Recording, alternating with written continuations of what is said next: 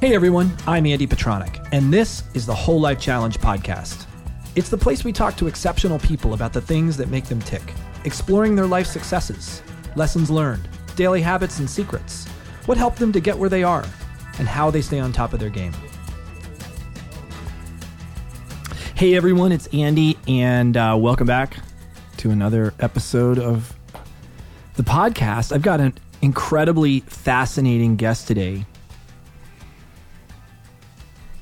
His name is Rafe Furst. It's funny, his name is spelled R-A-F-E, and because I have a 9-year-old, and because not that long ago he was listening to kids' music, I saw his name before I knew Rafe. I saw the spelling, R-A-F-E, and I pronounced it Rafe. So when he first picked up the phone, when I called him the first time, he said, Rafe, first I thought I had the wrong phone number, but I obviously didn't. What intrigued me about Rafe, I was introduced to Rafe from a friend of mine, actually one of my podcast guests, recent podcast guests. He is I call him world champion. In my world, he's world champion poker player. Now, he hasn't won the World Series of Poker, but he's won at least one tournament.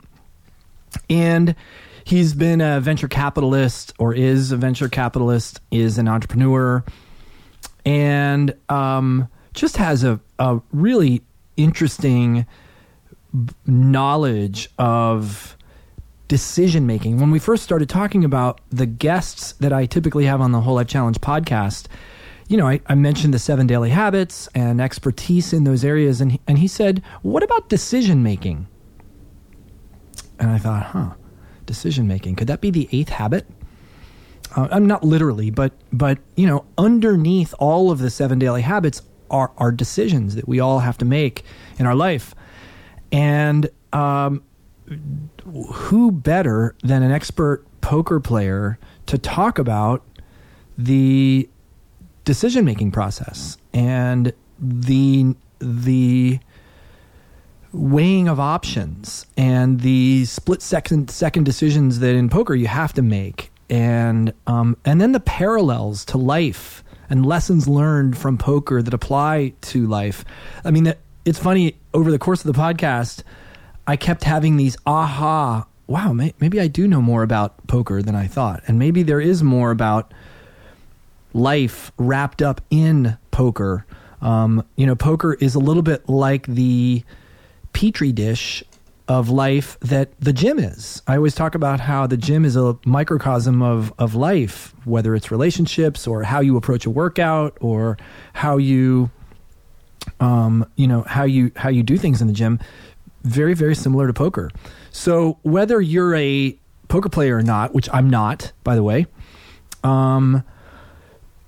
you will gain, I gain tremendous insight out of this podcast and this conversation with Rafe. Not only that, he's led an incredibly colorful life. He about 10 years ago, he went on a 1-year epic adventure with his best friend to go to see as many sporting events as possible in 1 year's time, all over the United States. And we talk about that. We talk about poker. We talk about running and the approach to running that has worked for me in terms of fitness. And he actually he's always kind of held back on his desire to go too hard. And I gave him some insight into my approach that he hasn't committed to trying, but maybe he will. And it's just a really engaging. He's a really good guy, and he shares a lot of insights about venture capital, about investing, about poker. I'm going to stop talking about him, and I'm going to let you actually listen for yourself. So without further ado, here is Rafe Furst. Rafe, it's great to have you on the podcast. Andy, thank you for having me. It's good to have hung out with you this morning, even for 15, 20 minutes before because we've never, just so everyone else out there knows, we've never met before. We were connected by a previous guest from the podcast, Curtis Estes, and I was very intrigued by. I didn't know really anything about Rafe, about you. who am I talking to? Them or you? Mm-hmm. And I went to your podcast and I saw the poker, and then I saw your travels with your friend, and I thought, okay, this there's some really good stories we got to talk about. How much time do you have? And not just stories, but learnings. Like I was telling you a little bit about the Whole Life Challenge and the 7 daily habits, and you were like, well, what about the 8th habit, the decision making habit? And like that, I would see as as a world class poker player, probably one of your level areas of at least what I saw immediately was definitely an area of expertise that I have really no experience. Yeah. Well, I shouldn't say that because you showed me that I do have some experience, but I just don't know it. So I was very intrigued to have you on the podcast and talk about this stuff. Great. What should we talk about? Well, I've already given you a little bit of an introduction, but I'd like to know, and I usually start the podcast out with this: if you're attending a cocktail party or going someplace with your wife that you don't know a lot of people, and somebody walks up to you and says, "Hey, so what do you do?" What do you say? What's the response? I say, wow, you just asked the toughest of questions, because it really is the hardest question I get asked, because I do so many things. I think to most people, I'm an entrepreneur, early stage entrepreneur. I love starting companies. I love ideas. I love turning ideas into reality. I love investing as well. And so I'm an angel investor. And today I call myself a quantitative VC. Cool. Bringing that decision making and the knowledge and experience from poker into the venture capital decision making process. Right. And I'm just a curious tech geek, and I'm just curious. I like my favorite questions. Why? How did you get? You didn't just start being a VC, right? Like you weren't like you have a road that you took. Like you don't major in that in college. So when I was about 13 years old, three things happened at once or around the same time. One is I learned to play poker with my friends. The other is I bought my first computer, an Apple II Plus, which is dating me. Yep. You can figure out exactly how old I am now. And then I bought my first stock. Apple, right? You bought it yourself? I bought it. I had the certificate. I wish I still had it, but I had the certificate. Wow. For I don't know how many shares of Apple computer stock.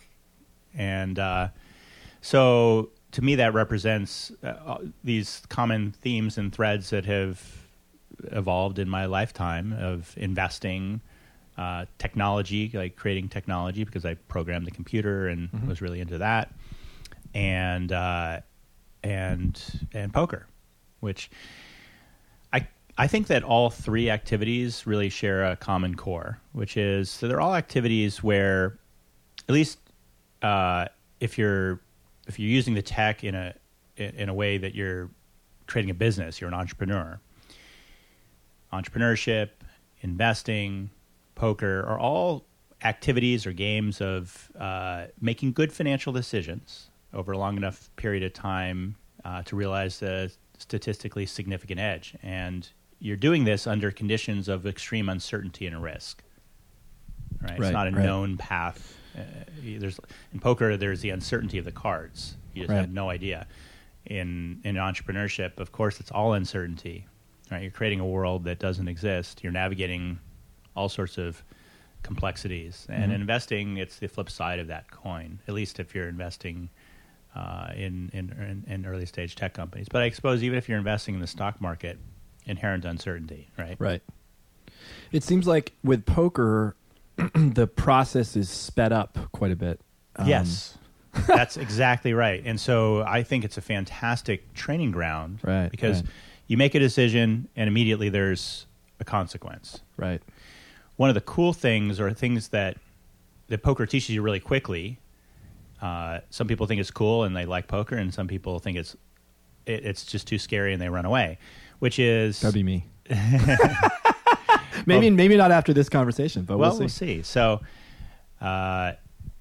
in life, in poker especially, there's often a difference between the decision you make and the outcome that results. Meaning, we make decisions intending there to be a certain outcome, but when there's a lot of uncertainty and risk, as in poker, you can make a good decision and have a bad outcome. Right. That's called getting unlucky. Right. Right. You play the odds. You make everything looks right, and then there's 4 quadrants: good decision, good outcome, bad decision, bad outcome. Right. And so anything can result in those 4 quadrants, and your job as a poker player or a strategic investor is to just make good decisions, and over the long run, the outcomes will take care of themselves. It's called the law of large numbers in statistics. But you've got to have enough both long-term vision and resources to survive the this, right? Absolutely, you got to stay in the game. Right. You got to stay in the game. So one of the things that you learn in poker is, unless you're only going to play once, you're going to continually play. You're going to play throughout your lifetime. You know, it's all one long game. So a lot of times, amateur players get stuck thinking, "Oh, I have to win tonight." Right? I'm losing big. I have to chase and risk more than I should, and make bad decisions. Even more importantly, make bad decisions in order to hope to get lucky and end up a winner at the night. But if that's just the end of the night is an arbitrary distinction. The end of the game is an arbitrary distinction. It's all one long game. Right. So that kind of mindset, mentality, that it's all one long game. Don't get too stuck on any one outcome. Get stuck on your decision-making process, or be methodical about that and question your decision-making process. But decisions and outcomes are not the same thing. And if you make good decisions over a long enough period of time, the outcomes will result. So you're almost, you're definitely process-driven, not result-driven. I mean, yep. Because those are the things you can control. That's right. You can control your decisions. You can't control the outcomes necessarily. Right. It's funny how much in common there is with that in poker, which is something that I have avoided. I didn't avoid all the time. When I was in the Marines, I was on board a ship for about 9 months in the Persian Gulf, and we used to play poker in the wardroom. Me and the other officers would get together, but we play these silly little. I don't really call it real poker because it was nickel, dime, quarter.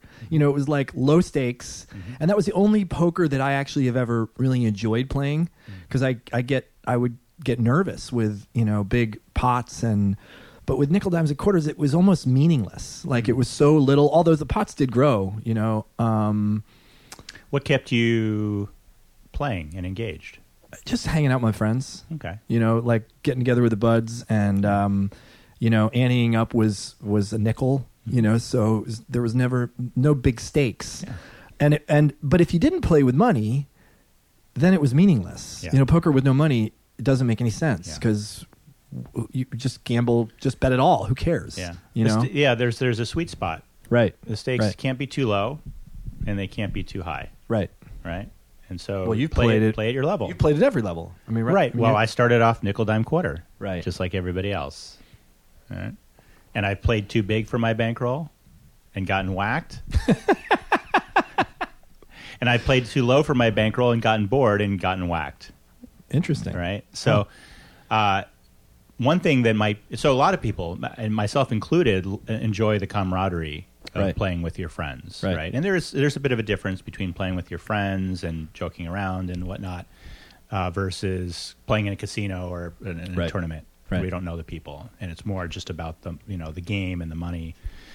But I would argue that even in your friendly game, there were stakes that were meaningful to you. They just weren't financial. So perhaps the pride of winning or beating, you're a competitive person. Yeah. So, of course. You got some juice when you won, and you beat you the other guy, and you probably ribbed him quite a bit. Well, and there was always someone at the end of the night, even though none of us are, we might lose at the most, we'd lose $20. Right. maybe it was $30. I don't know. Some of those pots did grow, Yeah. like a lot when you. I can't remember some of the games we played, but there was always someone that had hurt feelings at the end of the night, or like was not feeling great at the end of the night. Like it was because they lost $20. No, I don't think it's $20. It's not that, right? Right. Because they put their pride on their line, and that was stakes enough. Right. Huh. Yeah, it's interesting. I was going to say before, it's interesting the parallel between the decision process in poker and not being results oriented necessarily, and what we do in the challenge and in the health and fitness world is all process. I mean, for me, the moment you get caught up in results, which you most of the time have no control over, somebody gets fixated on losing weight. There are a lot of things that go into whether or not your body loses weight. You may eat perfectly. You may track every single calorie, every nut. I see the jar of nuts on the table. Every single nut that goes into your body, and you still aren't losing weight. And maybe it has to do with sleep. Maybe it has to do with stress. Maybe it has to do with your kids or your husband or emotional stuff. And if you focus on the fact that you're not losing weight, you are in deep trouble most of the time, because it's like banging your head against the wall, and it starts to hurt. And but if you focus on the decisions you're making on a daily basis, knowing if you have that long-term mentality and can see beyond what's right in front of you, that eventually something's going to shift. Yeah. Just do the work. I'd never really thought about that with gaming and poker, and it's interesting. What do you play more for fun or with your friends and hanging out, or do you play more for the sport of winning and competition? Like, how's your? I used to be more competitive. I don't really play competitive anymore. I mean, I might in sometime. I don't have the time or the bankroll to really play competitively right now. I love it. Love the World Series of Poker.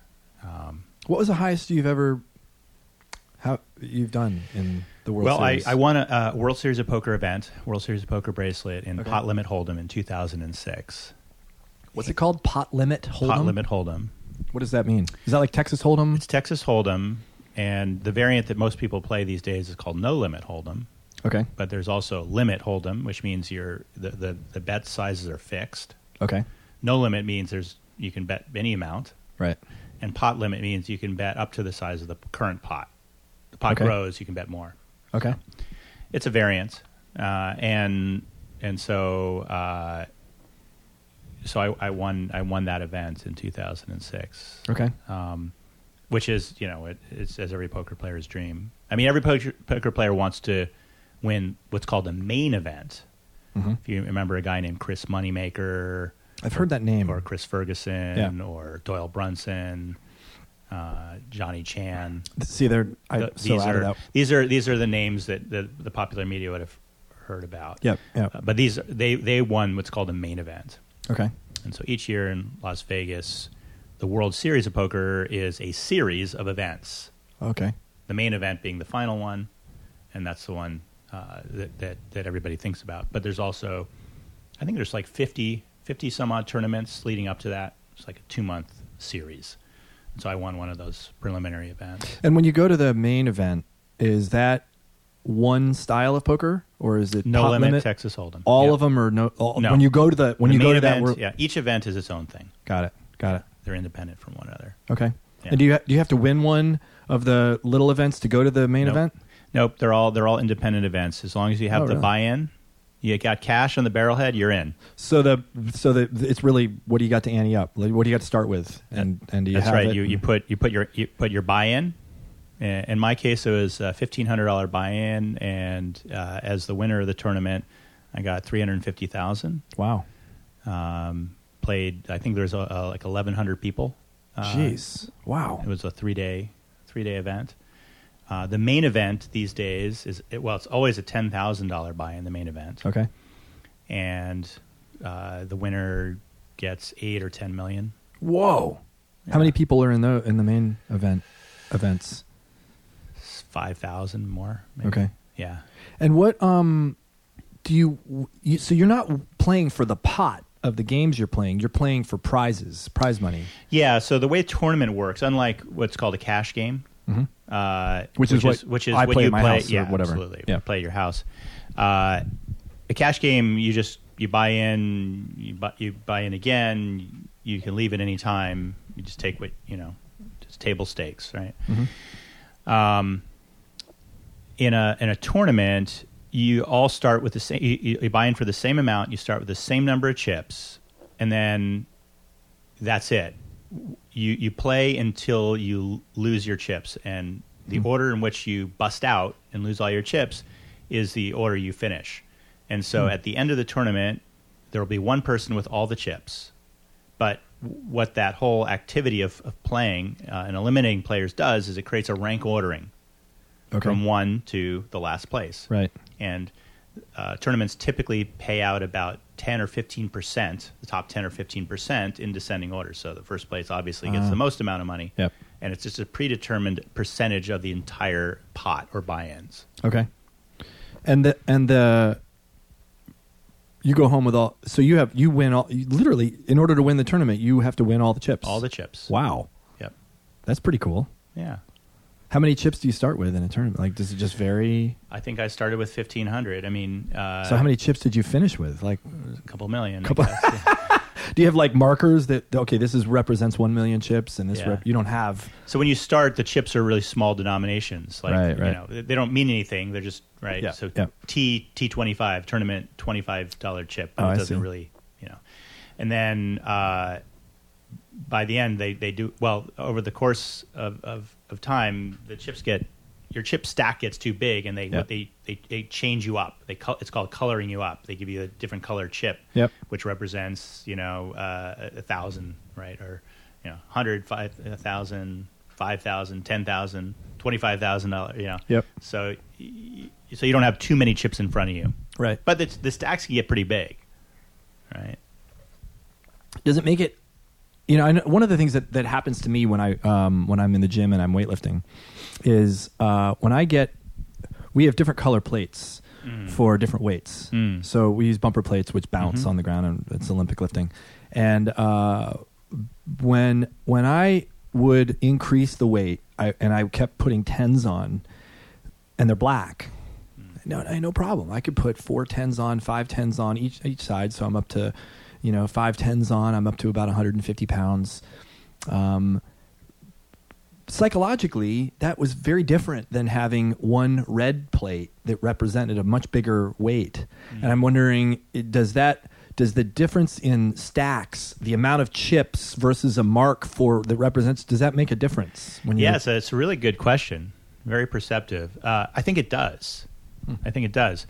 The same amount of dollars in chips, if you have a big stack of smaller denominations, it's more intimidating, right? And you feel more powerful. You feel like you have a bigger stack. So it changes the psychology for sure. It changes the psychology of the player, your opponents, and it changes your own psychology in terms of feeling confident. Right. I believe. Right. What are some of the things that you? Well, okay. There's so many questions I have.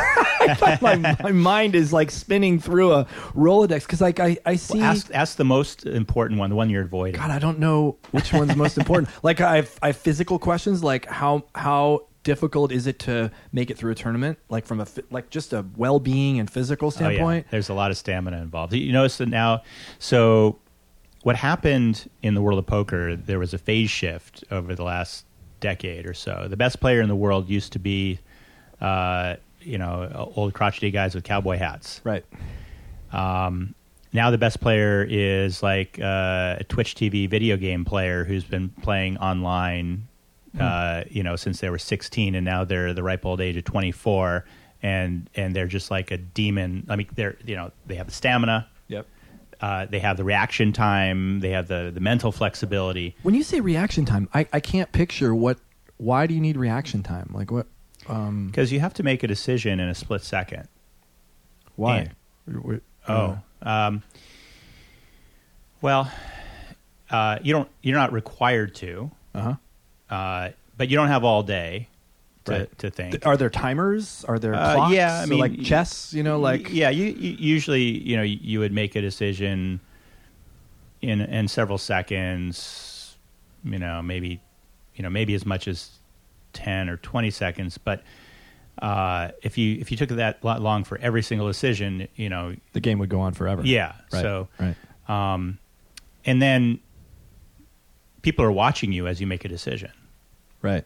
So you have to at least be able to make a gut decision.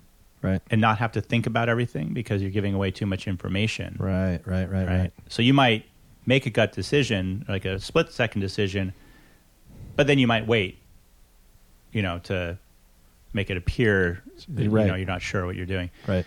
But if you're not able to really just know what the right play is, then you're not really playing, at a championship level. Right. If you have to think about every single thing, oftentimes, when you start thinking, you start second guessing yourself. Your head gets in the way. Yep. You played enough poker, you know what to do. Right, and oftentimes we get in our own way. But there are a lot of levels of what to do, right? I mean, there's, at least in my head, there's, do you continue to play? Do you fold? Do you bet more? Do you and then your how you do it, how you do what you do, your strategy to communicate whether or not you're unsure of yourself or you're confident. Like there's a whole hierarchy of. Have you ever learned another language? Well, in high school, Spanish I was studying German in high school. Okay. Yeah. Did you ever get to a level of proficiency where you didn't have to think about it? You're just talking? Even just a little bit. Have you had that experience? Maybe a little bit. Right. Maybe a little bit. Weightlifting? Yeah, totally. In weightlifting. Okay. Yeah. Right. So you think about it and you take, am I doing the right technique, this and the other? Yeah. You think about it now? No, you don't. I don't even think about it. Same thing. Huh. All of those levels of the things that are very rote for me. Like I have to think. It just There's happens. always another level. Right.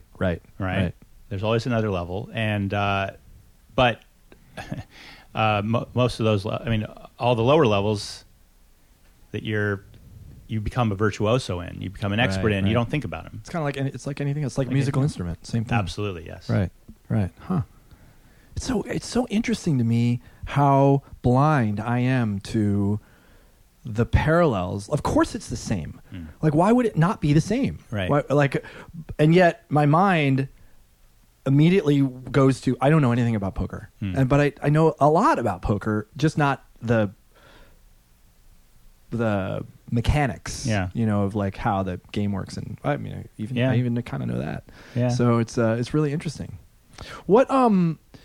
How long did you play poker just for fun? Like what was your trajectory into this world of competitive poker, and how did that occur? Yeah, so I played, through high school, and I went to college, and I wanted to, I just assumed that in college, oh great, there'd be all these poker games, it'll be fun, right? And where did you go to school? I went to a competitive school, Stanford University, and I was like, oh well, of course they're going to be playing poker. It'll be great. I love playing games, and and I couldn't find anybody who wanted to play for the first year. Yeah, it was crazy. But then I fell in with a group. There's the few oddballs who are degenerates. Was it looked down on? Was it looked? It was frowned upon. Up until it started being televised and popularized, ESPN, it was ESPN, we were looked askance at. Oh, you degenerate gamblers! Like, are you addicted? It's like. Right. Meanwhile, people are getting mind-numbingly drunk and and you're playing poker. Like it must be bad. Yeah, I mean I drank too, but right.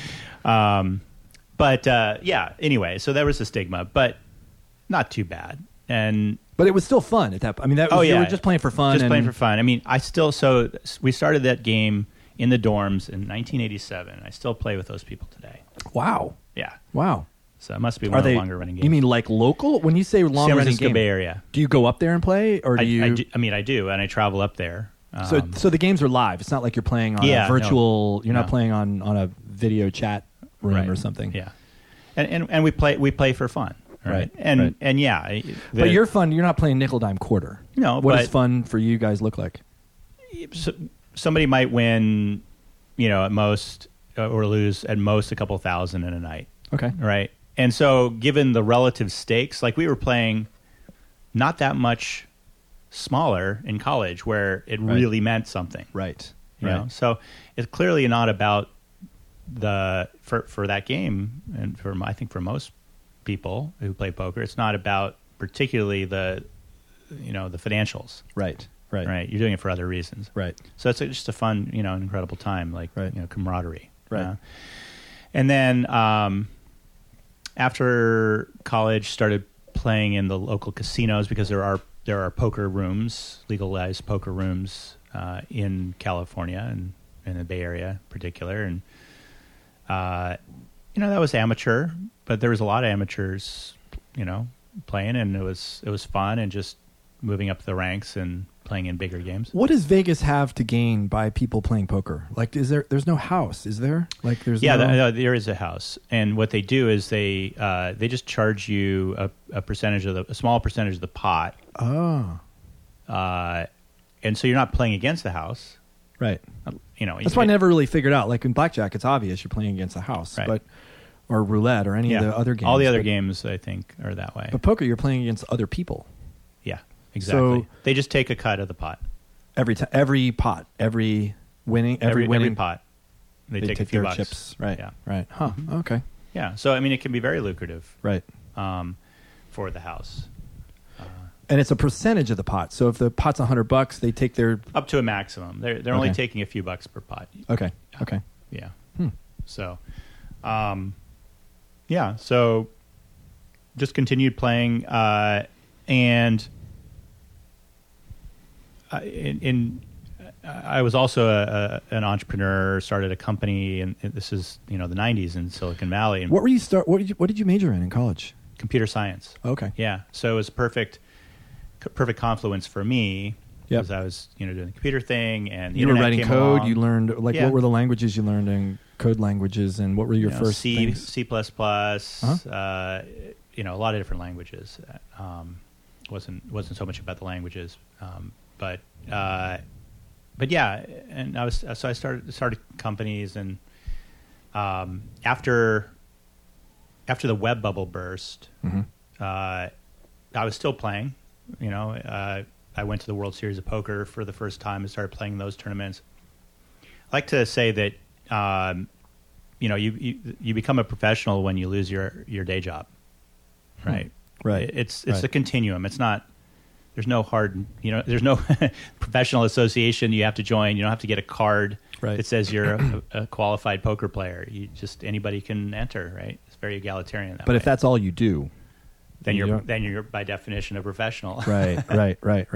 It's very much the same way in the world of triathlon and running, and you become a professional when some people get sponsors. Like I was sponsored by Red Bull, and I call myself a pro, even though I was still training people. But there's no. If a team came in or an individual comes in and wins and beats all the pros, are they a pro? Even if they're not, if it's just for fun, right? Who knows? Right? Yeah, I mean, it's a label, right? Right. I mean, there are now sponsors in poker, but there weren't, back in the day. So, how is it different? Like, think back if you think back to your first tournament, where I'm assuming that your first tournament there was a difference in the way you sat down at the table versus just hanging out with your friends. Like, is there a difference? And what is that like when you don't know anyone and you've entered this thing? Yeah. Well, I mean, I gotten used to the idea of sitting down at a table where I didn't know anybody. You did? Yeah, because if you go into any card room, any casino, right, you don't know it, right? You might know some of the people or some of the regulars, but through the course of play, you start to learn about people. Right. It's actually a really interesting sociological study. Right. And your aim is to learn about them so quickly and really get to the essence of what makes them tick and how they're making their decisions. That is really the essence of the game. Right. The cards will come and go. You're going to get just as many good cards as they are, and good cards as bad cards. Yep. But your job is to play the players. And to play the players, you really have to understand and know them at as deep a level as possible. How does that work? I mean, by observing. I just picture, walking into a casino, sitting down at a table. First, you got to pick the table. Like, is that part of the strategy? You pick the right table? So you got it. So the most important decision you can make as a poker player is what table to sit at. Imagine that you're the 10th best player in the world. And you look over and there's a table and you're thinking about playing and there's numbers 1 through 9. Is it a good decision to sit at that table or not? Well, if you have What's something to happen? Prove, but you want to win money, probably not. Right? No, That's right. the worst decision. If you want to make. win, right? Yeah. Most important. So if you can't, if you can't beat the table, you shouldn't sit down. If that's your goal. If your goal is just to prove that you can maybe be the 8th player in the world and you were 9th, then okay, for sure. You're right. There are different motivations. Right. Yeah. So, but if you want to win, absolutely, that's a bad decision. Right. But how do you know? But okay, so say we go over to a casino. I don't know. Are there casinos around here that you can play poker at? Yep. Where do you go? What are the Hollywood Park, the bicycle Is that still casino? open? Hollywood Park's still open? I think they're remodeling or something like that. Well, their Rams are moving it. in to that area. I think they moved reopening, but yeah. So so we walk in there. You and I go and we decide to have a road trip and go to. How you don't know anybody there? You don't know the top 8 players in the world. No. I mean, you probably do, but no. I certainly don't. How do you pick? So first of all, I would, let's say that I knew I wanted to play No Limit Texas Hold'em at a particular stake. Okay. Right. So figure out the stakes that I want to play at. And when you say the stake, that means the buy-in. So okay. I can the buy-in is $100 or $500 or $1,000. Okay. Right.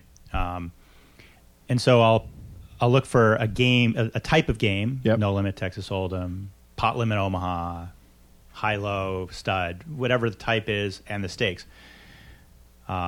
And within the set of games that I would be willing to play, I'd probably look around the table. If I had a choice, I'd look around and look at the various tables and say, I'd like to sit, I'd get on the list for that game. Or if there's a seat open, sit down in that game. Not based on the people, but based on the game and the stakes. Well, no, I would, yes. First I would filter based on the type of and stakes that I want. But then I would look at the table and I'd try to size up the table, meaning look at who's playing, what their stacks are, how they're dressed, their demeanor, do they look tired? It's funny because as you're describing this, I'm thinking of my experience in sizing people up from an athletic standpoint. Sure. Same idea. I'm probably the worst person to size people up at because I look at people and I think, and maybe because I haven't paid much attention to my ability to do that. But typically the people that I peg as easily beatable or, they stand no chance, typically they end up coming back and kicking my ass. Same thing happens in poker. So you when you first encounter somebody, you know very little. You make these snap judgments. But then if you maintain an open mind and you observe their actions, right, and you observe how they're behaving and interacting, all the nonverbal cues, all the non-poker things, then over time you actually get to know quite a bit about them. You can. So it's really important to be observant. I like to tell people who are, just starting out in poker, that it's much less important what your cards are than what the other player's cards are. In fact, it's not about you and your play and what you're thinking. It's what everybody else is doing and thinking. And so try playing without looking at your cards. What? Just try it sometime. Literally? Literally. So you deal the cards, never even pick them up. Yeah, you might want to pretend to look.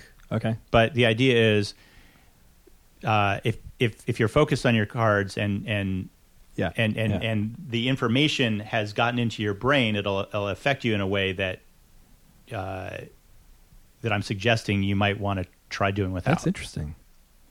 Because I have these pictures in my mind of the games I used to play with my buddies in the Marines, and I would completely fixate on the cards. I have no idea what they were doing. No idea what they were doing, and that would be a fun thing to try. Yeah. That'd be a really fun totally experiment. Fun. Yeah. Yeah.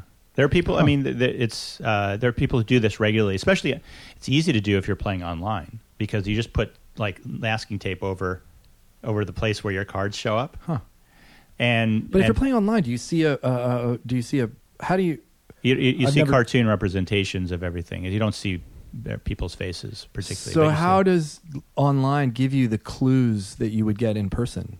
It doesn't give you the same clues, all the same clues. But you know what people bet. You know how long it takes them to make that decision. Right. There's chat. So they might be saying stuff, and then the history, right? So if somebody just took 3 or 4 bad beats in a row and they had $10,000 in chips and now they're down to like $500, how do you think they're feeling? Crappy. Yeah. So how are you going to approach them? That's interesting. I don't know. But that's right. Right. So, but that's what you want to have a like. I'm such a novice at the game that I'm so fixed. I'm like to go to the language example that you gave. I'm still thinking about what's the right word to choose and what's the translation for that word. Course. We all started there. Right. But the whole idea that the next piece, well, maybe not the next piece, but certainly a different piece is what's going on outside of my little Andy's world, Yeah. So all you can really focus on and attend to is the level that you are at and know and are working on, and below the stuff you've internalized. Right. So you probably internalize the rules of the game. Right. Right. You probably know how bet, check, raise, fold. Yep. When you first started out, you didn't know any of that. Right. You were concentrating 100% on, am I following the rules? Right. But you internalize that. And then you're like, okay, what beats what? Yep. Do you have to think about that, or do you know it? Right? For the most part, I know that. Okay. Yeah. So now you've internalized that. So now you're probably thinking about, okay, well, what's the strength of my hand? Right. Right. Relative to, say, an average hand or what could be out there. But then the next level is, well, what could other people possibly have?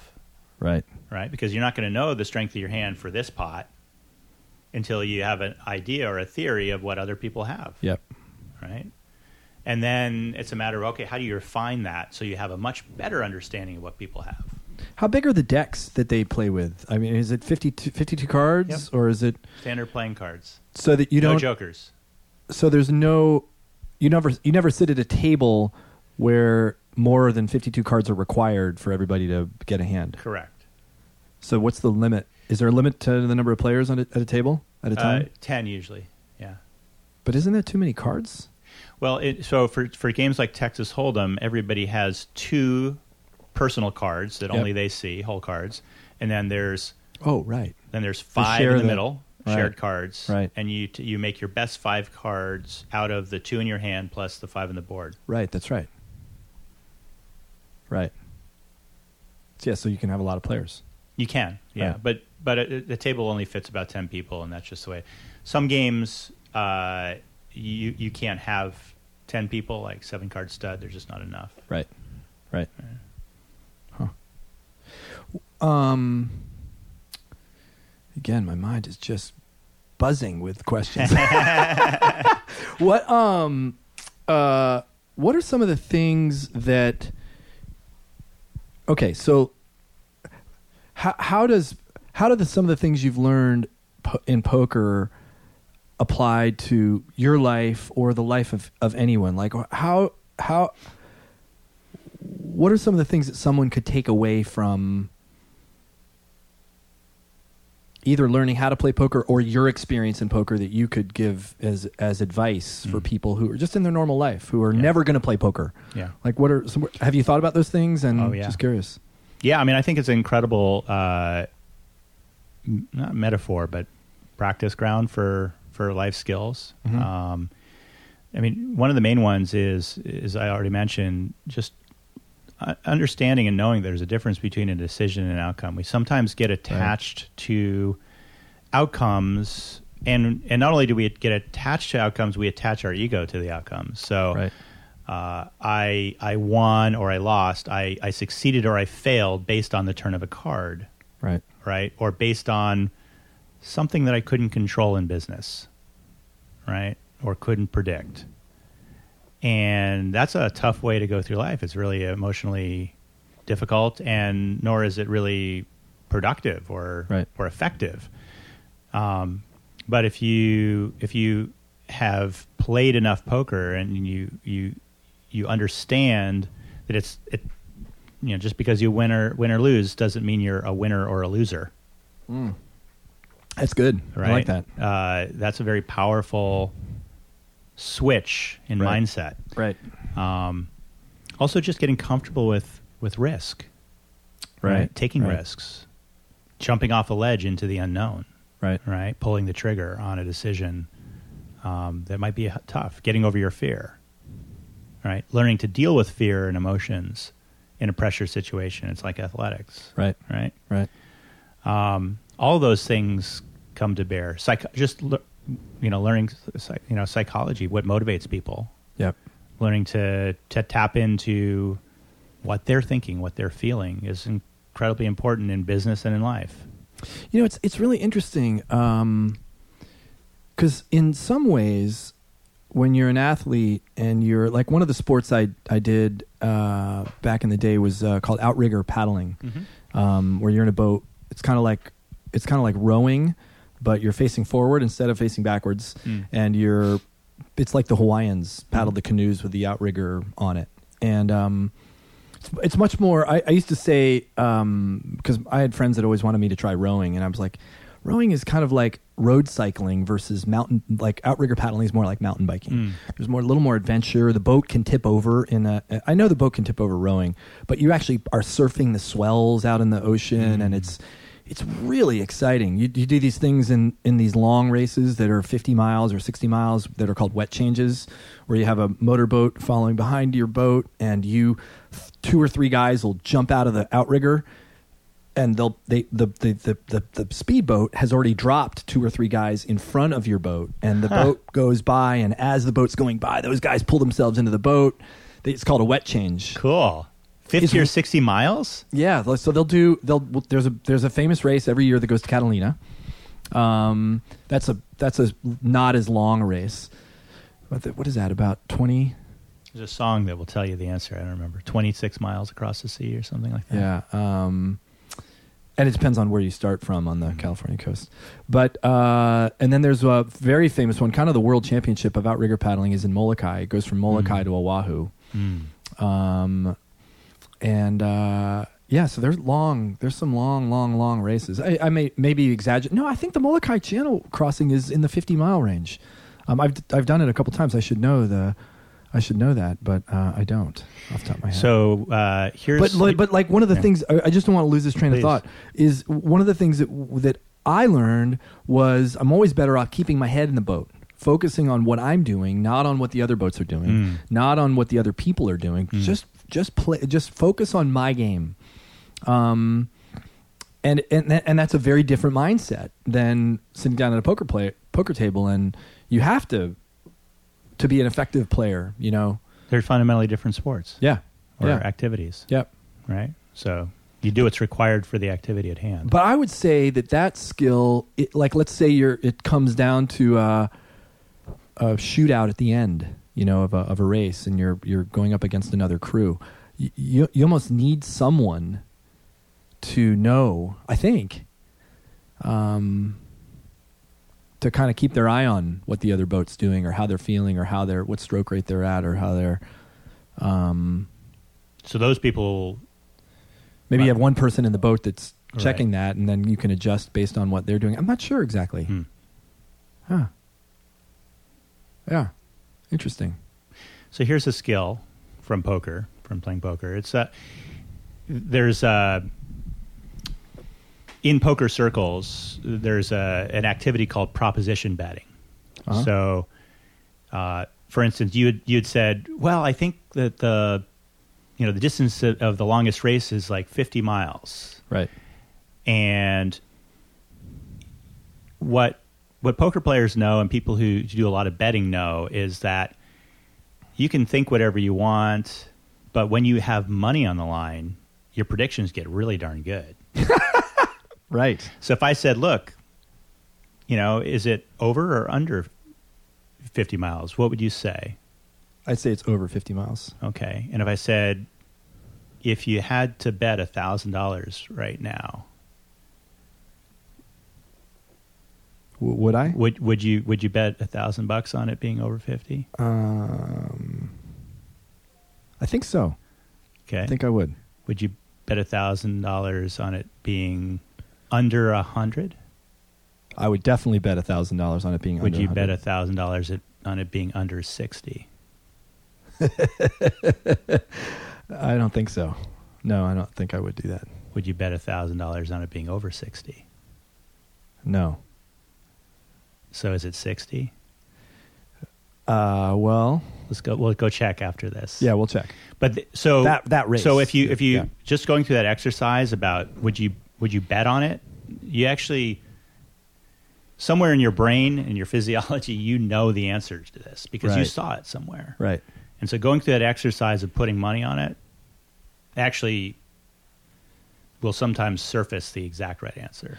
Well, it's interesting. I was telling you before we started this recording that I was teaching my son. My son came home and was telling me how one of his best friends at school was telling him that the Cowboys were the winningest Super Bowl team. Right. And my son actually had come home several weeks before and told me that, and we actually looked it up on Google, and it turned out the Steelers are the winningest, and they've won 4 Super Bowls. The Cowboys, I think, have won 3, and I think there's another team. I don't know if it's San Francisco or who it is. It's 1-4, but he's like, I want to go back to school and bet my friend on this, and I should bet him $1,000 or bet him $100. $1,000 probably no concept of what that is, and I said, well, do you want him to take the bet?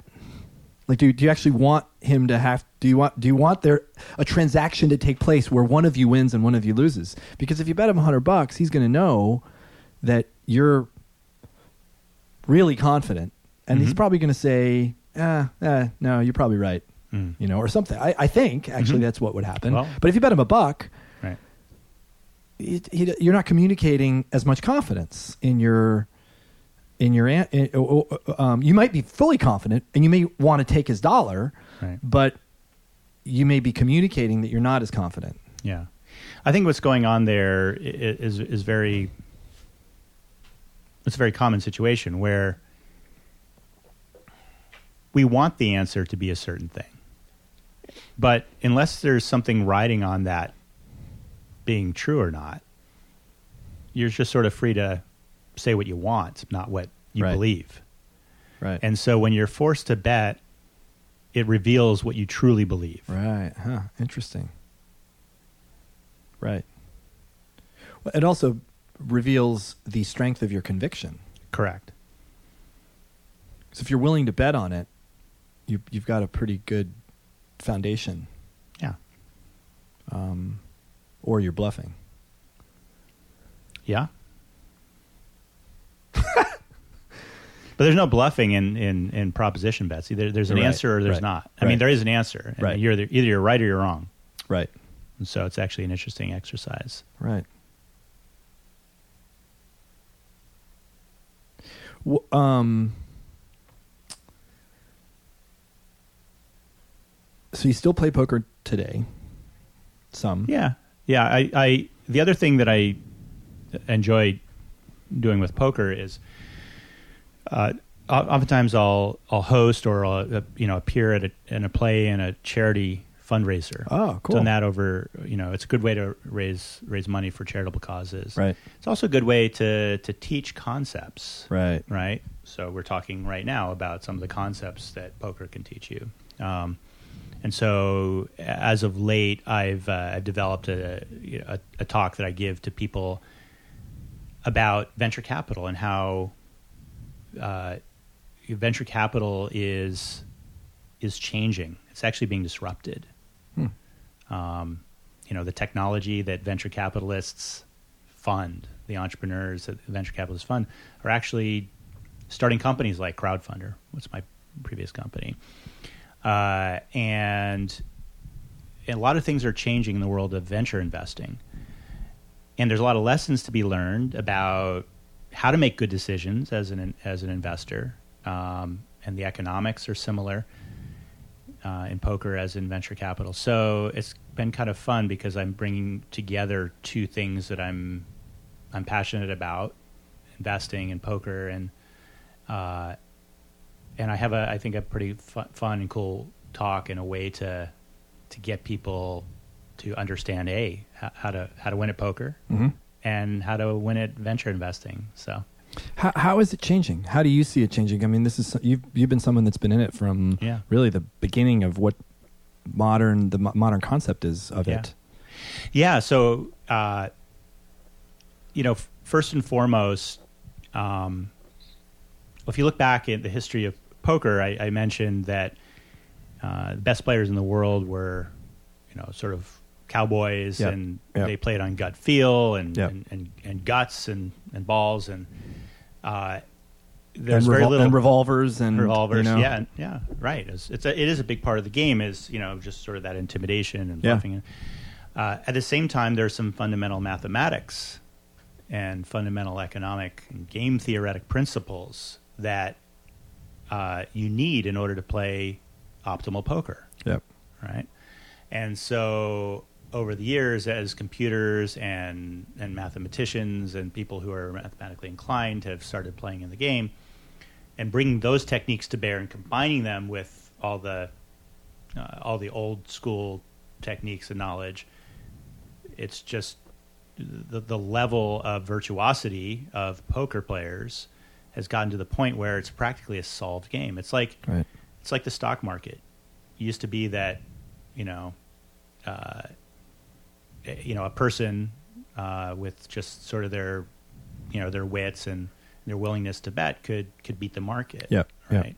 But it's just so efficient now. Right. You can't beat the market. Similar dynamic is happening in venture capital. And so there are a lot of myths in venture capital. There are several key myths in venture capital that don't stand scrutiny when you really put up the data over the last 35 years. One of them is that VCs spend a lot of time trying to select winners, right? Mm-hmm. You say you're starting a company, it's going to be the next Uber, it's going to be Uber for pets. Right. And I, as a venture capitalist, at least traditionally, will spend a lot of time looking at your business plan and the market size and doing this and that and the other. And I'll spend on average about 5 months. Wow. Doing diligence before I make a decision. Wow. This is in the past. This not is current. Yeah. Well, that number that's still the applies. main way that at the early stages, yep. Investors make decisions. Okay. It turns out that it doesn't matter. It doesn't matter what kind of analysis I do. Nobody can fundamentally predict the winners at the seed stage. You might be the next Mark Zuckerberg, or you might be the next Pets.com, right? Which flailed, right? It's just fundamentally unpredictable, right? And yet, investors continually act as if they can predict, and they waste resources, and they create a strategy around this fundamental misconception. So, is your strategy now just to avoid the seed round? No. In fact, one of the other things that's really interesting is that even though venture capitalists tend to put about 70% of their capital to work at the later stages where the risk is lower, it seems like a natural idea, it turns out that most of the returns are to be made by investing at the earliest stages where the risk is highest. Right. Which is where you don't know the most. Where you don't know the most. You can't predict anything. Right. But because of that, you get rewarded by the marketplace. So if you're willing to pull the trigger, make a bet, knowing that in the long run, and the key is the long run, I'll tell you about that, you're going to actually do about twice as good from a financial perspective as if you waited till the later stages. Okay. Where it's safer. Yep. Right. So venture capital, later stages around 15%, roughly speaking, return on investment annualized, and then the earliest stages about 30%. So Okay. it's a big difference. Yep. Right. Now, if I was to go out and leave right now without you saying anything else, I'd be perplexed, because you just told me that you have no idea how to predict a winner in a seed round. But you also told me that I'm going to tell you one more piece of the puzzle, and then you can put the puzzle together and see if you can get the right answer. Okay. Okay. So if the average, the market average returns, let's say 30%, but you can't really predict any individual company to bet on, but you know that if you bet on enough of them, the average, you'll average that 30% over time. Yep. What would be the correct strategy? Shotgun. There you go. Shotgun, otherwise known as a diversified portfolio. But that's been known for, that's something people have been talking about since my mom first taught me about mutual funds. All right, exactly. Get a index fund. That's right, an index fund. So that seems to be the correct mathematical approach if you want to make the most return on investment. Right. Okay. Long term. Right. Yeah. It turns out. So, and one of the things that we found out by doing all the numbers is that an average venture capital fund is under diversified by about 10x. Wow. Meaning an average fund will invest in 30 companies starting at the earliest stages. Yep. And think that they're well diversified enough. But they're not. They need to be invested in about 300. 300? Yep, or more. Wow. Right? In order to really be properly diversified, in order to spread that risk. Does that mean 5 months of research on all 300 companies? It sounds staggering. If you did that, remember we just talked about this. It's worthless to do 5 months of research. Oh, right. Shotgun. It's right. You can't predict. So an index approach, more automated approach would yield higher returns. Yeah. Right. When you say yield higher returns, does that mean also the returns are muted? You're not going to get the 10-fold or 20-fold or 100-fold that you could if you... Exactly. Right. Exactly. So that's also the key to why venture capitalists perpetuate the old model. Right. They want the unicorn style returns because that helps them raise money from investors. Investors, they're limited partner investors. They want those higher returns. So what the venture capitalists do is they say, look, we're going to be a market beating fund. Yep. Right. And so that's how they need to do to market to attract venture capital money from limited partners, and they earn fees. The more they raise, the more fees they earn, regardless of the outcome. Yep. So it makes sense. It's logical. It's economically logical from a VC perspective. But if the limited partners really knew that nobody could pick winners, not even these great VCs, and if they really knew that with the proper strategy you could earn 30% over a long period of time, they would not invest necessarily with the strategy that took chances to get the unicorn returns over the market returns. That one guy knows, like the show Billions. I love that show. He's Bobby Axelrod. Bobby Axelrod, right? I forgot his name because it's been a while since the episode has aired. Yeah. But he's built his career on picking the winners. Well, actually, that's not true, right? If you pay close attention to what's going on in that show, he made his career on inside information. Right. Which is helpful. and illegal. Yeah. Right. Yeah. Yeah. That's really interesting. Huh. It doesn't sound as much fun. Unicorns are fun. Yeah. Right. Yeah. Like the ability to go back and say, look what I picked. And look what it did. So here's what's fun to me, right? I love trying to pick winners, but you go broke really quickly. Right. Doing that. You can get 1,000x if you, right, 1,000 times your money, right? You bet $10,000, you get a $10 million return, right? If you are lucky enough to pick the right Uber one, or you know.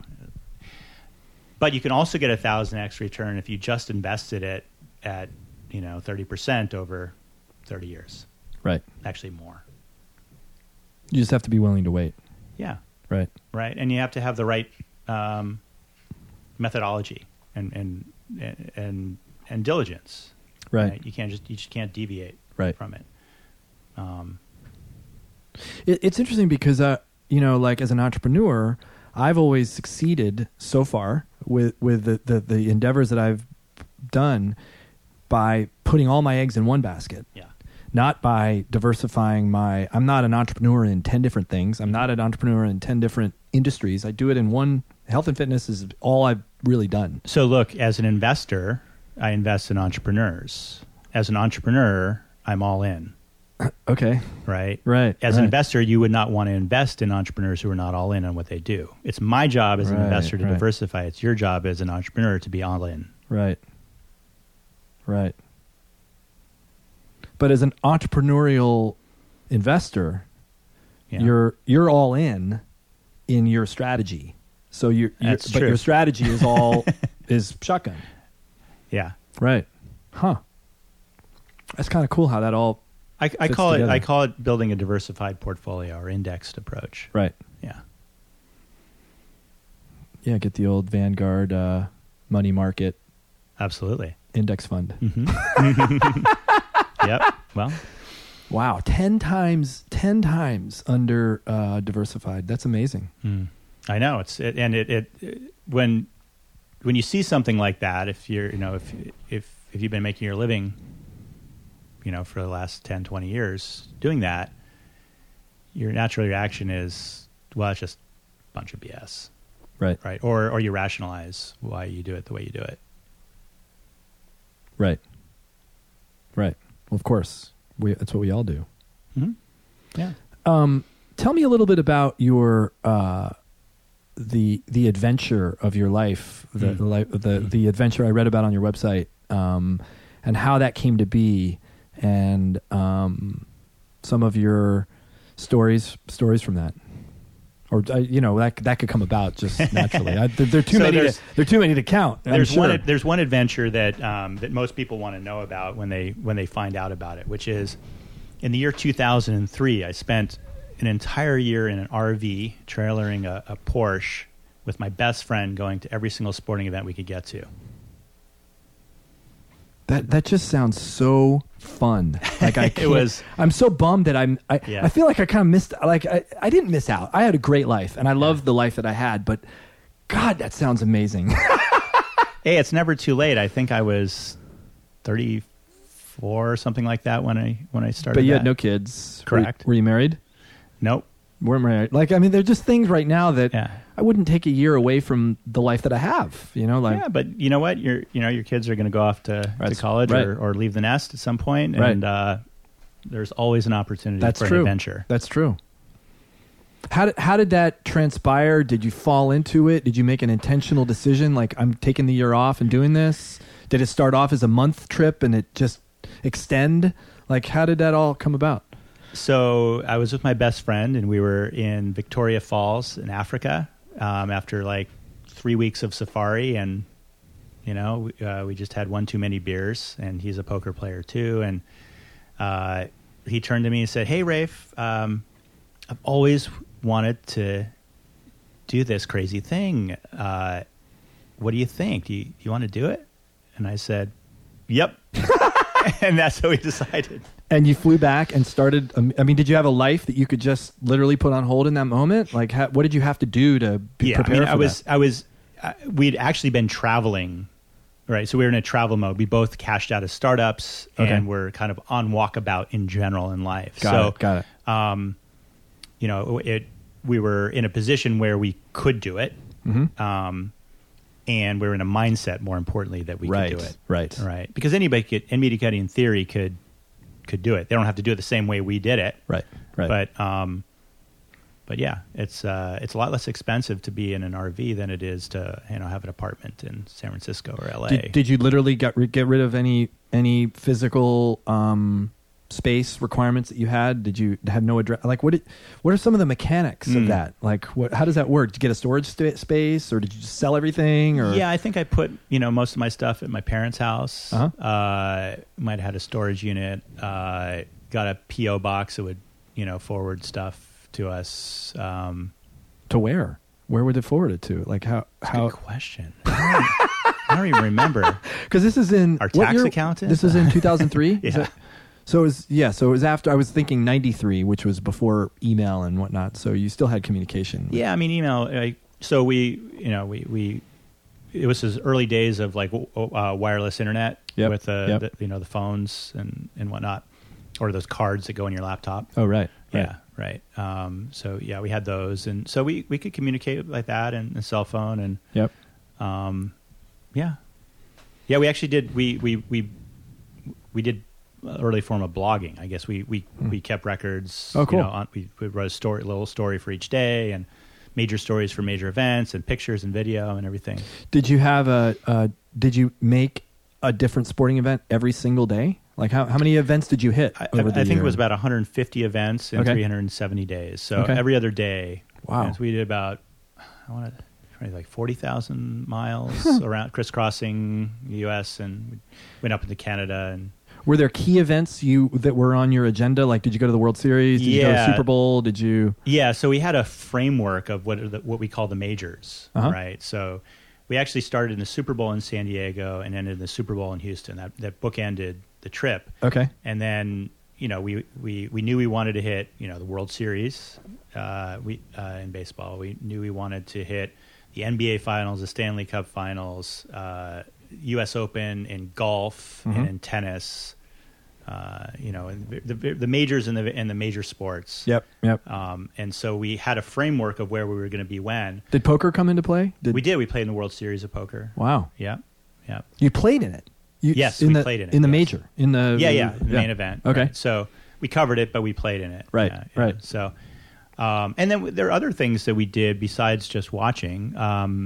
We met the world champion at the time, Tanya Streeter, I think is her name, in free diving. Oh, wow. Where you hold your breath and go down. Yeah. And so she taught us the basic technique of free diving, which is static apnea, holding your breath underwater for as long as you can. And attaching weights so that you descend faster? We didn't get to that level. We were in a pool. You're still alive? We were in a pool. But it's very scary, yes. But learning the techniques of how to overcome the physiological reactions and the fear and all that kind of stuff that goes to your head is fascinating. How did that come about on the trip? Did you accidentally bump into her? Or I think Phil, my friend, somehow knew her. Oh, okay. And she said, "Hey, come on down. I'll teach you." So we were up for adventure. Yeah. Right. And so we said yes to a lot of things. What were was there anything that you recall that was completely unexpected or random that you could never have predicted that was a memorable occurrence for you of that year? Like something that just happened because you were in the right place at the right time with the right people? Well, I mean, every single outcome of every single sporting event was unpredictable. Right. You know what I mean? And right. so, like, just being there for, I'm not a huge hockey fan, but, watching the Stanley Cup Finals in New Jersey when the Devils won the Stanley Cup with all of our friends who were diehard, lifelong fans. Right. That sort of thing. Did you stay you were able to secure tickets, obviously, which isn't so easy. We actually made deals with ticket brokers who were just coming online ticket brokers. Yep. We wrapped the RV in our sponsors' logos. Oh, we got wow. a bunch of bunch of free stuff. Yep. And we did a lot of radio interviews. Oh wow! So you made this a thing. This was kind of did it a thing. Yeah. We didn't really, think of it as a moneymaker, and it wasn't. Right. But it certainly helped defray the cost of our year, and it was fun. And so when you went to the Stanley Cup Finals, were you for every game? Or you just went to how did you pick which game to attend? Yeah, because it was the Ducks, so it would have been hard. We couldn't, right. So we just did the home games in New Jersey. Okay. And then we happened to also be, the NBA Finals were also, it was the Nets, the New Jersey Nets. So you happened to be in the right place. We happened to be in the right place, so we got to do double duty. Because those are almost overlapping events, right? They both take place in June. Yeah. Totally. So we would have had a tough choice. Right. Yeah. A lot of things. I mean, everything. A lot of things are serendipitous. But I mean, I mean, sports inherently is. Yep. Right. You don't know what's going to happen. Right. I'll tell you. You know what? Let me tell you one thing. So we decided really as an afterthought for this trip, because I think it was so self-indulgent. We wanted to do something, to give back.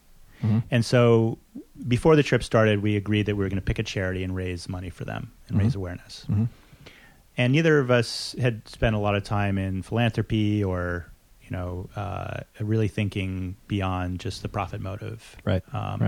In business. And we happened to pick a charity that, meant something to us. It was the Prevent Cancer Foundation.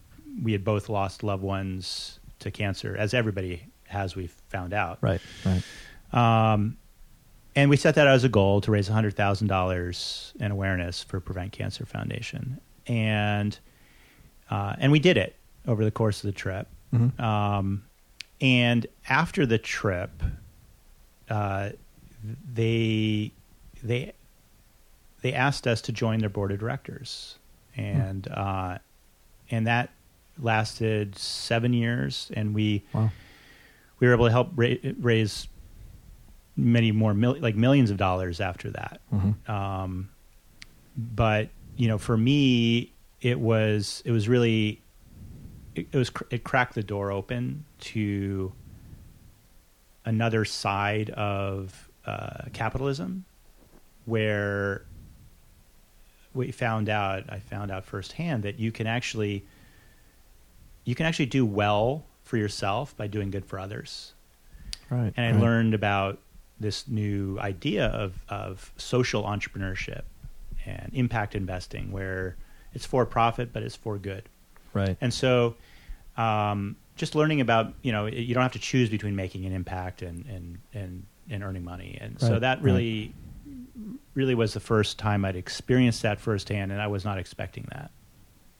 That's cool. I'd say that's a good example of an unexpected result from a trip like that. I was thinking about a trip that I took with a good buddy of mine when I got back from the first Gulf War. One of my best friend from college, we traveled up the West Coast and went golfing. We hit like 7 or 8 different golf courses. We happened to be in Monterey when the Game 7 of the World Series, not Game 7, whatever it was. It was the Bay Series between the Giants and the A's when the earthquake hit, and we happened to be in Monterey when the earthquake hit. Wow. On our way to go watch the game, and in the moment of that earthquake, we were high-fiving each other. We've done everything. We've even been in an earthquake. We had no idea that we thought it was a little tremor. Yep. We had no idea what the impact was, because we still continued driving down to watch the game. But those adventures are priceless, in the world of life. Yeah. Yeah. So I think it's John Lennon. If I'm wrong, somebody will hopefully correct me. I'm sure they will. The quote that I like and I use a lot is, life is what happens when you're busy making other plans. Yeah, you're right. I use that quote a lot too. Yeah. Yep. Yeah. What is something that you struggle with? Oh, how much time do we have? What's something that comes to mind that you struggle with, current or whatever? Yeah, it's getting out of my head and remaining present. Right. Mm-hmm. I think like a lot of people, but Do you meditate? Do you do anything to practice that? Yeah, I mean, I have various practices, and I'd like to be more disciplined about it. I'd like to just remember to be present more. Whenever I do, life is amazing. Right. And whenever I forget, it's harder. Right. And so yeah, that's the challenge. What are some of your practices that you do? Like, do you have a morning routine? Do you? Well, I'm not very disciplined. One of the things that I struggle with is staying in the lines. Right. I'm an entrepreneur. I like to test boundaries. Yep. I don't like being controlled. Mm-hmm. I like controlling other people and other things and myself and everything. So control issues. Does obviously your wife knows that. Yeah. I'm sure that leads to some interesting challenges. Sure. Because I know from experience. Yeah. and being a parent. Yeah. Yeah, exactly. Yeah. Being a parent. Well, I mean, that's an incredible mirror and wake up call. It's like, okay, well, I got all this stuff going on that, at some level I know, but being forced to reckon with it. Right. You're not going to argue with the child. Right. It's just you do it, So yeah, I just, every day I try to, I try to do better. So do you have any kind of a routine, or is your routine and no routine? Like, what is your life? What is your? Yeah, no. So, I probably in the most routinized, version of my life since, I got out of college, which is, I get up, around 6:30 or 7 whenever the kids wake up and take care of them for a little bit, then go into the office, or if there's a meeting. But I'll work until mid-afternoon and usually and then go back, and hang out with my family and my kids and try to go to bed early, and then be with them on the weekends. And then also that routine gets interrupted on a frequent basis. What are the kinds of things that you need to do to keep yourself sharp, to keep yourself physically fit, to keep yourself, mentally alert? So, I mean, I love playing, right? So playing beach volleyball, playing tennis or paddle tennis or skiing or, but these days I just don't find that I have the time to do those activities. So I've just been running. Oh, cool. I used to not like running, but now I do. I found that if I run on my toes, on the balls of my feet, it's sustainable. Absolutely. Right? I've been coaching people to do that for years, and that's the only way I could do it. Right. And then I also, the reason why I enjoyed and I do enjoy the sports or the activities is that my mind would be engaged and I wouldn't have to think about the physiology, the pain, whatever. Right. And so I avoid pain and endurance sports for that reason. There is some in running, unless you're just jogging. Kind of going easy. Yeah. And so I guess I've come to appreciate the meditative aspect of running. I'm not a masochist. I have a lot of friends who do, as you do, I think, all these what I call masochistic sports. Yeah, no, it's I'm definitely more masochistic that way, for sure. I like it when it's hard. Hard keeps me... What do you like about it? It keeps me in the moment. It keeps me, like kind of your description of remembering how important it is to be in the moment. Yeah. When I'm engaged in something that's that difficult, I have to be in the moment. Yeah. If I'm on a hard mountain bike ride, I can't think about anything else, because the consequences are grave. Yeah. Oh yeah. What happens in your experience let's say you're not in a grave situation, but it's and it's not, you're not all out, or it's not hard enough. What happens that You know, it's interesting. I use the times that it's not hard enough as kind of almost like what you do, like a meditative or like a warm-up. A lot of times I'll trick myself into working out because I'm like anybody else. People look at me and go, it's easy for you. You just work out every day all the time. And getting started is hard for me. I don't gravitate easily to putting my clothes on. And, it's always, do I have time for this? Yeah. Can I really take this break right now and do this? And a lot of times, I don't feel like it. I'm tired. I'm sore from a workout and so a lot of times I'll it's funny that I know this and it still works. I'll trick myself into saying, you're just going to warm up. Just going to go easy. You're just going to have fun. This is just about fun. You're going to run, and I'll start off like in the mornings. Typically I go for like 10 minutes just to kind of get my brain clear. Yeah. And a lot of times I start that run off and I'm almost at walking pace. Yeah. I'm 15-minute miles or 12-minute miles. Yeah. And by the time it's over, usually it's about a mile. And by the time it's over, I'm down at, 7-minute pace or 7:30 pace. And I'm feeling great. Yeah. And it wasn't work. It wasn't hard to get to that. It's just kind of more fun for me. I don't know if I answered your question. No, that was great. I'm gonna try that.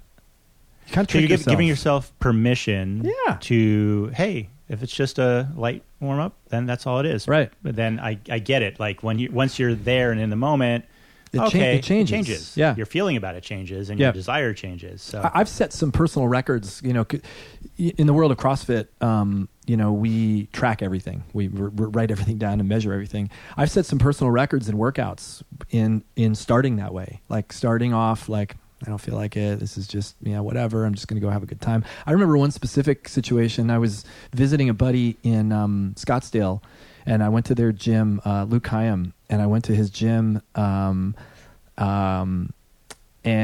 there's a workout. Have you done any CrossFit? Do you know much about? I've watched it on TV. Does that count? That doesn't count. Okay. I've watched some poker on TV. Does that count as me playing? And by the way, what you see on TV is not what the normal person does for CrossFit. Those guys are so over the top capable. Yeah. But there's a workout called Jackie. There's a bunch of named workouts in the CrossFit world. And one of the fun things about CrossFit is there's this nomenclature, kind of like in the world of poker, all these names of the games that are what? That we share, and there's a workout called Jackie.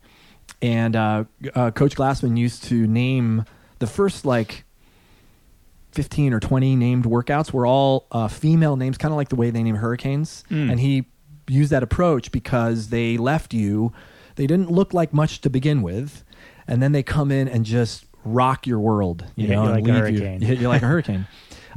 So this workout was called Jackie. It was a 1,000-meter row followed by 50 thrusters, which is you do a squat with a 45-pound bar, and then you stand up from the squat and take the bar up overhead. All those combined at the same time is called a thruster. I'm already getting nauseous. You do 50 of those. Just thinking about this. You do 50 of those, and then you do 30 pull-ups. Wow. And one time, just go through it once and finish as quickly as you can. Take as many breaks as you need to. I see. And that's the style of a lot of CrossFit workouts. And I went in and I don't think I was wearing jeans, but it was close to that. Like I went in, I wasn't planning on working out, wasn't feeling great. And in fact, I even, he said 3, 2, 1, go. And there were like 6 or 7 other people doing it. And I wasn't even ready. And I sat down on the rower about 3 seconds late and I started going. And I broke, there was a 6-minute mark that I had never broken before, that somehow maybe because I was so relaxed going into it and I went through the row really, really easily. And then I had more energy I did 50 straight thrusters and then 30 straight pull-ups. And maybe that, I don't know, but I beat 6 minutes for the first time. And that was a big, that was a cool thing. Like it was like, it was freaky. It was very freaky. That's really, really powerful and fascinating because I think thinking back to my own struggle with what I call the masochistic activities in sports, I would just like go all out, and I'd literally make myself sick, right, and then just avoid. It's like, how can you do this? But right. I think something you said, well, first of all, you said, okay, well, relax, don't put so much pressure on it. Yep. Just kind of be in the moment. Yep. And then you also said something which is like a light bulb went off. Take as much time as you need to complete the workout. Right. Right. As opposed to you have to get it done, and as yep. Like your hair's on fire. Right. And it's because I was thinking, okay, so 30 pull-ups. Well, I can't do 30 pull-ups, but I might be able to do 30 pull-ups if I took enough time. Sure. Right. Right. And so Do I don't have to two at make a time. myself sick. I just do it. Right. It takes me like 3 hours. I could get the workout done. Absolutely. Right. And you get Doesn't credit have to for be it. about You get 20 credit for it. Yeah. Right. Wow. Yeah. No, it's Cool. Maybe I'll try CrossFit for the first time. Yeah. I've been avoiding it like the plague. Yeah, no, I mean, a lot of it depends on if you try CrossFit, and this is not a push for you to try CrossFit or anybody really to try CrossFit, but if you do it, the environment you do it in really matters. Yeah. The mindset of the coach, the mindset of the people. If you take a class, if you do it on your own, you can do it any way you want. Yeah. But it really helps to have a community that is supportive of, is not just there to compete. Yeah. And because it just, I perform usually the worst when I feel the pressure of the competition. Yeah. And I do the best when I'm just there having, in fact, I qualified in 2009, I qualified for the CrossFit Games, just because I went down to see, just kind of to see where I was in the world of it was the first time they ever had a qualifying event for the games. And I went down, I wonder, I didn't train. I just was doing what I was ordinarily doing. And I happened to get in the top 3 of the regional, and I went to the games. And then I collapsed. I mean, as soon as I was officially good, yeah, I didn't handle that so well. Like it became not fun for me. It became something I had to do, something I had to train for. And I think probably if I had been able to maintain that fun approach, I would have done better. Like I wouldn't have, I started doing 2-a-day workouts. I was riding my bike everywhere.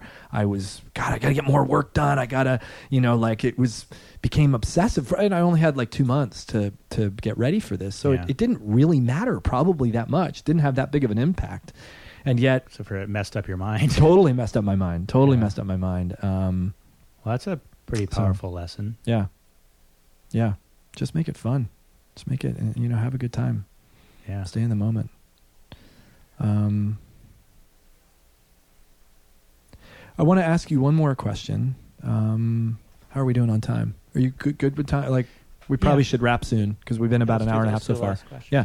So, and I'd like to, this isn't any big profound question. It's just it's about reading and about books. And I've heard this question asked a lot of ways. Like, what book have you Tim Ferriss likes to ask, what book have you gifted the most? What are the books that you would say have had the biggest, profoundest impact in your experience in your life, and one that you might say would be valuable for someone else to pick up? What's coming up right now, because I have a lot of... It could change. Yeah, it might change tomorrow if I asked you that. What came up right now when you asked the question is it's The Black Swan by Nassim Taleb. Yep. Just about the fundamental unpredictability of life. Right. I recommend it to anybody. Cool. Rafe, thank you. Thanks for spending this time. This has really been... I've learned quite a bit. As did I. It's absolutely. I may see you at the next Palisades 10K 4th of July run. And I might see you at the World Series of Poker. That would be shocking. Is that where running a Palisades 10K sits with you in relation to, like, that would be the World Series of Poker for you? That's funny. You've been out for the 4th of July events here. I love watching the running. I've never watched the running. That is hilarious. I am running. I'm watching the running from the spectator of a runner. Yeah, thanks again. It's been really, really fun, and hope to do it again sometime. My pleasure. Happy to.